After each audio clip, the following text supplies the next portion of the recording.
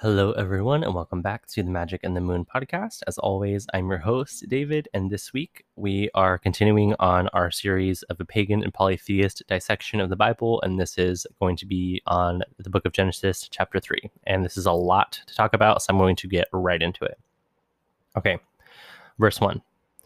Now the serpent was more shrewd than any of the wild animals that the gods had made. He said to the woman, "Is it really true that the gods said, 'You must not eat from any tree of the orchard'?" The woman said to the serpent, "We may eat of the fruit from the trees of the orchard, but concerning the fruit of the tree that is in the middle of the orchard, the gods said, 'You must not eat from it, and you must not touch it, or else you will die.'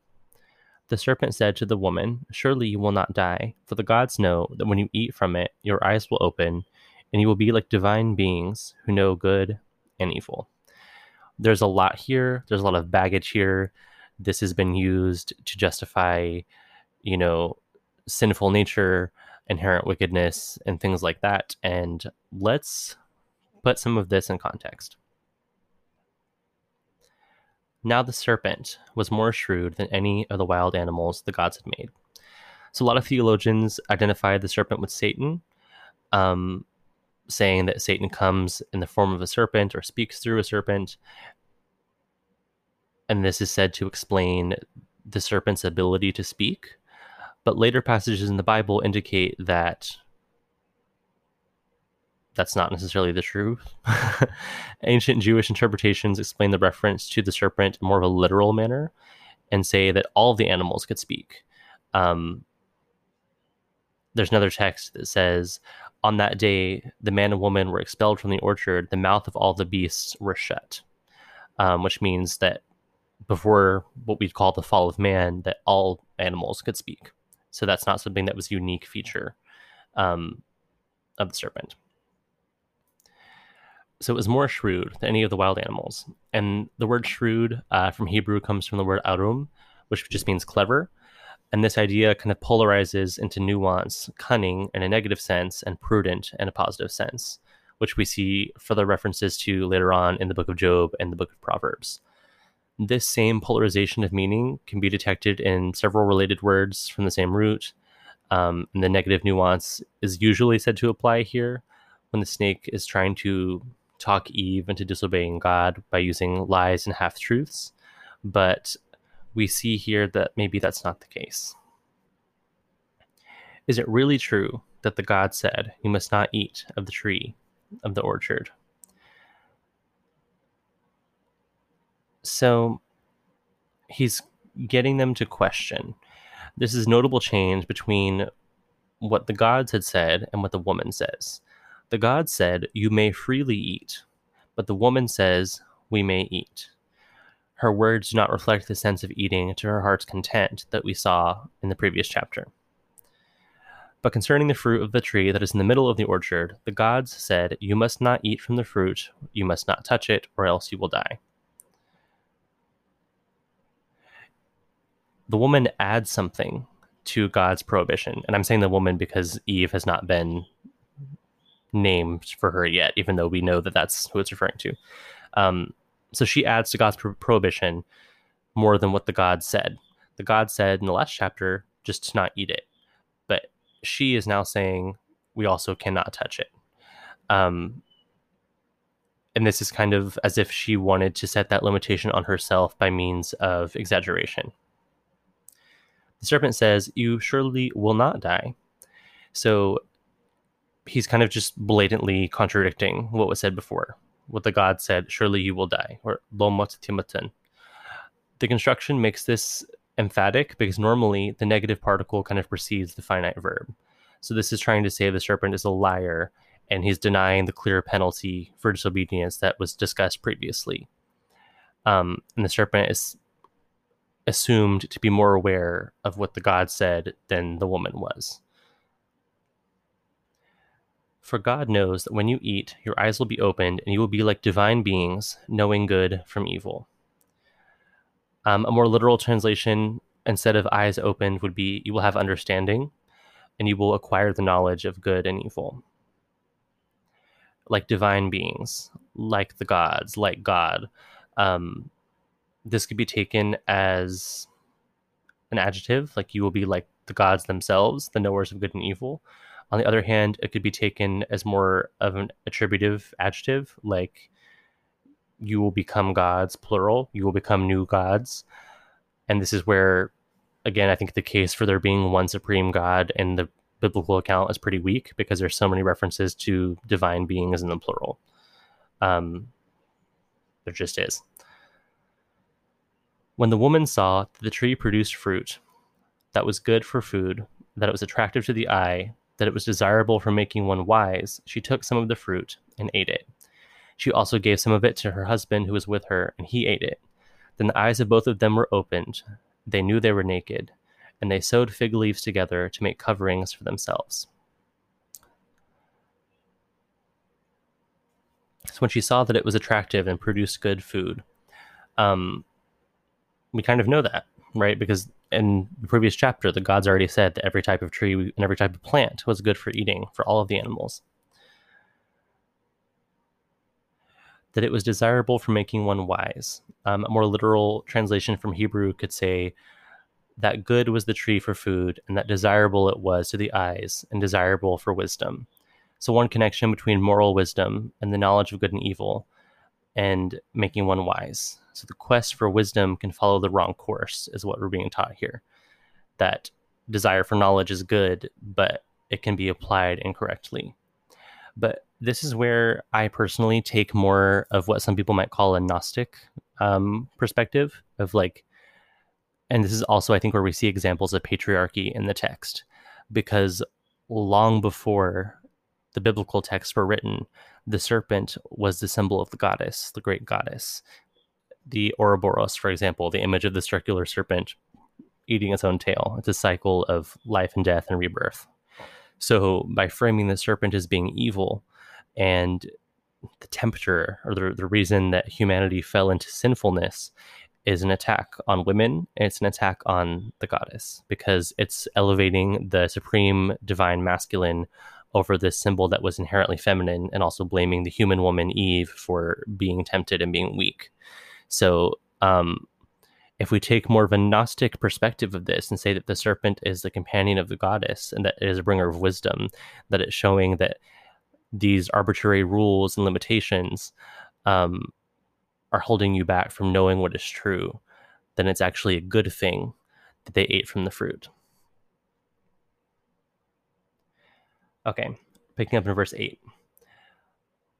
The man and his wife heard the sound of the gods moving about. And this is also where we see distinction, because up to this point, the word that is usually translated as God, capital G, was Elohim, which is plural, the gods. And that's why I had been reading it from chapter 1 as the gods, plural. But now we see the word Yahweh, which is plural. It's referring to one particular being. So this is also where we kind of get into a Gnostic interpretation, because this one particular God is not the council of all of the gods. It's just Yahweh. It's one particular deity that demands obedience, that demands you blindly follow him. And this is why we see the serpent as a liberator and as a companion of the goddess. Okay, verse 8. The man and his wife heard the sound of God, singular, moving about in the orchard at the breezy time of the day, and they hid from God among the trees of the orchard. But the Lord called to the man and said, "Where are you?" The man replied, "I heard you moving about in the orchard, and I was afraid because I am naked, and I hid." The Lord said, "Who told you that you were naked? Did you eat from the tree that I commanded you not to eat from?" The man said, "The woman whom you gave me the fruit, and I ate it." The Lord God said to the woman, "What is this that you have done?" And the woman said, "The serpent tricked me, and I ate it." A lot here. So the man and his wife heard the sound of the Lord moving about. This comes from the word halak, which means to walk, to go. They heard God walking. And this kind of assumes that God took human form and that he's physically walking in the orchard with them.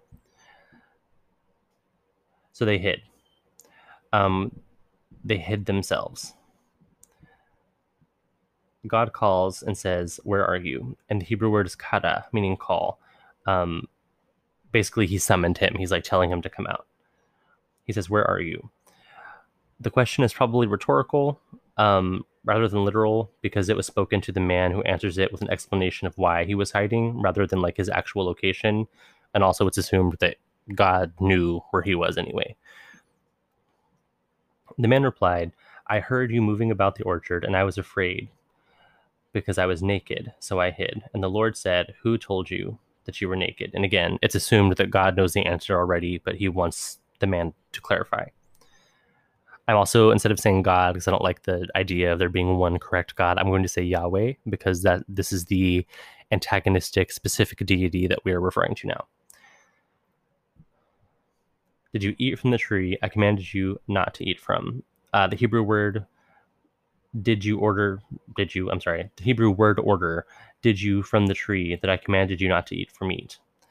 It was kind of awkward in English, but it's arranged that way to emphasize that their eating of the fruit was a deliberate act of disobedience. And again, this is showing that like Yahweh is demanding authority and demanding that he be obeyed without question, which is very different from the previous two chapters where the council of the many gods, the Elohim, the gods plural, were very much not like that.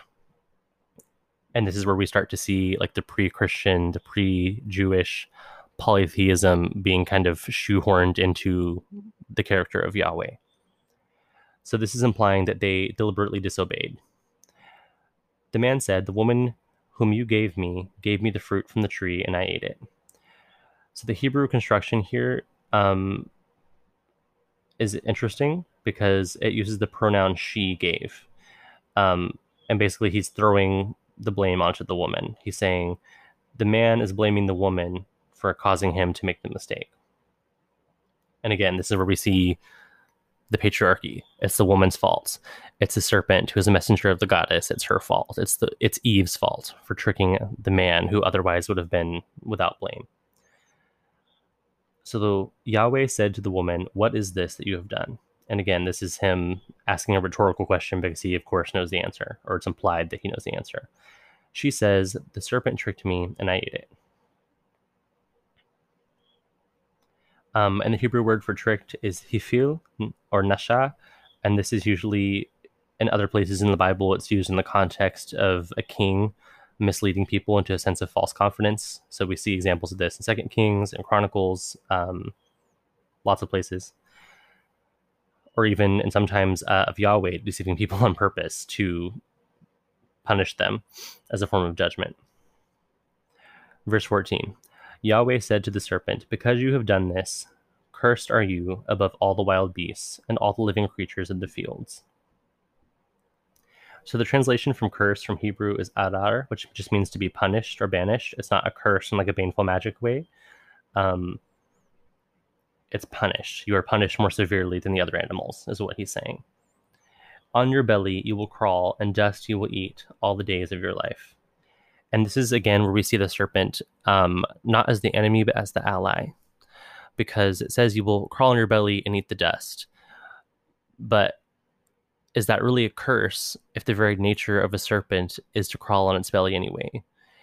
If you're functioning in the way that you were created to function, is that really bad? Or are you doing what you were meant to? And if we remember from earlier that the serpent is the companion of the great goddess that's eating the dust, it's eating the dust, it's eating the filth, it's eating the things that are not good for us, the things that do not serve us well. So even in this lens of distortion and appropriation and patriarchy and misogyny, we still see the goddess healing and regenerating and renewing, surviving the story for so long. Verse number 15. I will put hostility between you and the woman, and between your offspring and her offspring. Her offspring will attack your head, and you will strike at her heel. To the woman he said, I will greatly increase your labor pains. With pain you will give birth to children. So again, this is just the misogyny, the hostility. It's saying, it's taking away agency and spiritual authority from women. Women were priestesses of the goddess. So if Yahweh is saying the serpent and the woman are at odds with each other, they're hostile to each other, that is taking away that connection spiritually between the serpent and the Great Mother. And again, he's cursing, air quotes, with labor pains. But again, is it a curse to function in ways you were meant to? Labor is painful. It's why it's called labor. It's work. It's hard work. Verse 16, I will increase your labor pains, and with pain you will give birth to children. You will want to control your husband, but he will dominate you. But to Adam, he said, because you have disobeyed your wife and ate because you obeyed your wife and disobeyed me and ate from the tree, which I commanded you not to. Cursed is the ground, thanks to you, and painful toil will you eat all the days of your life. It will produce thorns and thistles for you, but you will eat the grain of the fields. By the sweat of your brow you will eat food until you return to the ground, for out of it you were taken, for you are dust, and to dust you will return. So this is, remember earlier when I was saying in the episode about Genesis chapter 2, where the gods tell Adam that he is meant to work the fields. So this was not laborious, physically demanding work. That just meant that he was responsible for cultivating it. It was not until now, when Yahweh curses him, that he actually has to do strenuous agricultural labor. And this is also where we see agriculture as kind of the downfall, because with agriculture comes the rise of land ownership, private property, capitalism, and the kind of the destruction of things. So this is pitting the woman and the serpent against each other, because it's taking away a sacred symbol from the divine feminine. It's elevating the divine masculine above the others. Yahweh is now singled out as being the one true God, whereas before there were many gods who were benevolent, and now this one God, quote, true God, is Yahweh, who is very vengeful and punitive and demanding. It's elevating men above women, and it's causing all of this chaos and destruction. So the real curse is not sinfulness, and it's not the serpent. The serpent was the ally of the goddess, of the great mother. This is Yahweh specifically, so not God or gods, but Yahweh specifically, who is a god of war, a pre-Christian Canaanite god of war, who is causing all of this havoc and chaos and destruction because he does not feel that his rules were obeyed. Okay, verse 20. The man named his wife Eve, because she was the mother of all the living. The Lord Yahweh made garments from skin for Adam and his wife and clothed them. And Yahweh said, now that the man has become like one of us, knowing good and evil, he must not be allowed to stretch out his hand and take also from the tree of life and eat and live forever. So the Lord God, Yahweh, expelled him from the orchard in Eden to cultivate the ground from which he had been taken. And when he drove the man out, he placed on the eastern side of the orchard in Eden angelic sentries who used the flame of a whirling sword to guard the way to the tree of life. This is where most modern forms of Christianity has the root of its problems, because this is where people get inherent sinfulness. This is where they hold up Yahweh as being the supreme and only God, even though he is angry and vengeful and wrathful. Whereas the other gods, the Elohim, the many gods, were benevolent and forgiving and merciful and gave everything that was needed. There was an order, there was a peace. But now there's the slaying of animals. Now there's the working of the ground. Now there is the taking away of what was the birthright of humanity. And now they have to suffer and die. It's very sad, but it does contextualize a lot of things. So let's analyze this. The man named his wife Eve because she was the mother of all living. Eve means life giver or life giving in Hebrew. So the explanatory clause giving the reason for the name Eve is basically just saying she's the mother of everything, of all human life at that point. So Yahweh made garments from skin. Remember that prior to this, everything that lived ate only plants. There was no killing of animals, but Yahweh killed an animal to make clothes from their skin. And this is again showing that there's punishment. And the man has become like the gods, knowing good and evil. He must not be allowed to stretch out his hand and to take from the tree of life, that he will live forever. A better Hebrew translation would be, now if he stretches out his hand. it's elliptical, showing that it was within a reason that he could do so, which is why Yahweh had to prevent him from doing that. So this verb from expelled, that Yahweh expelled him, it comes from the Hebrew word shalach, which means sending out, that he was sent away. And this is kind of a play on words from earlier when Yahweh called to him saying, "Where are you?" He summoned him, and now he's sending him away. So again, it's doubling down on like, you're being punished. So he was sent out from the orchard in Eden to cultivate the ground from which he had been taken.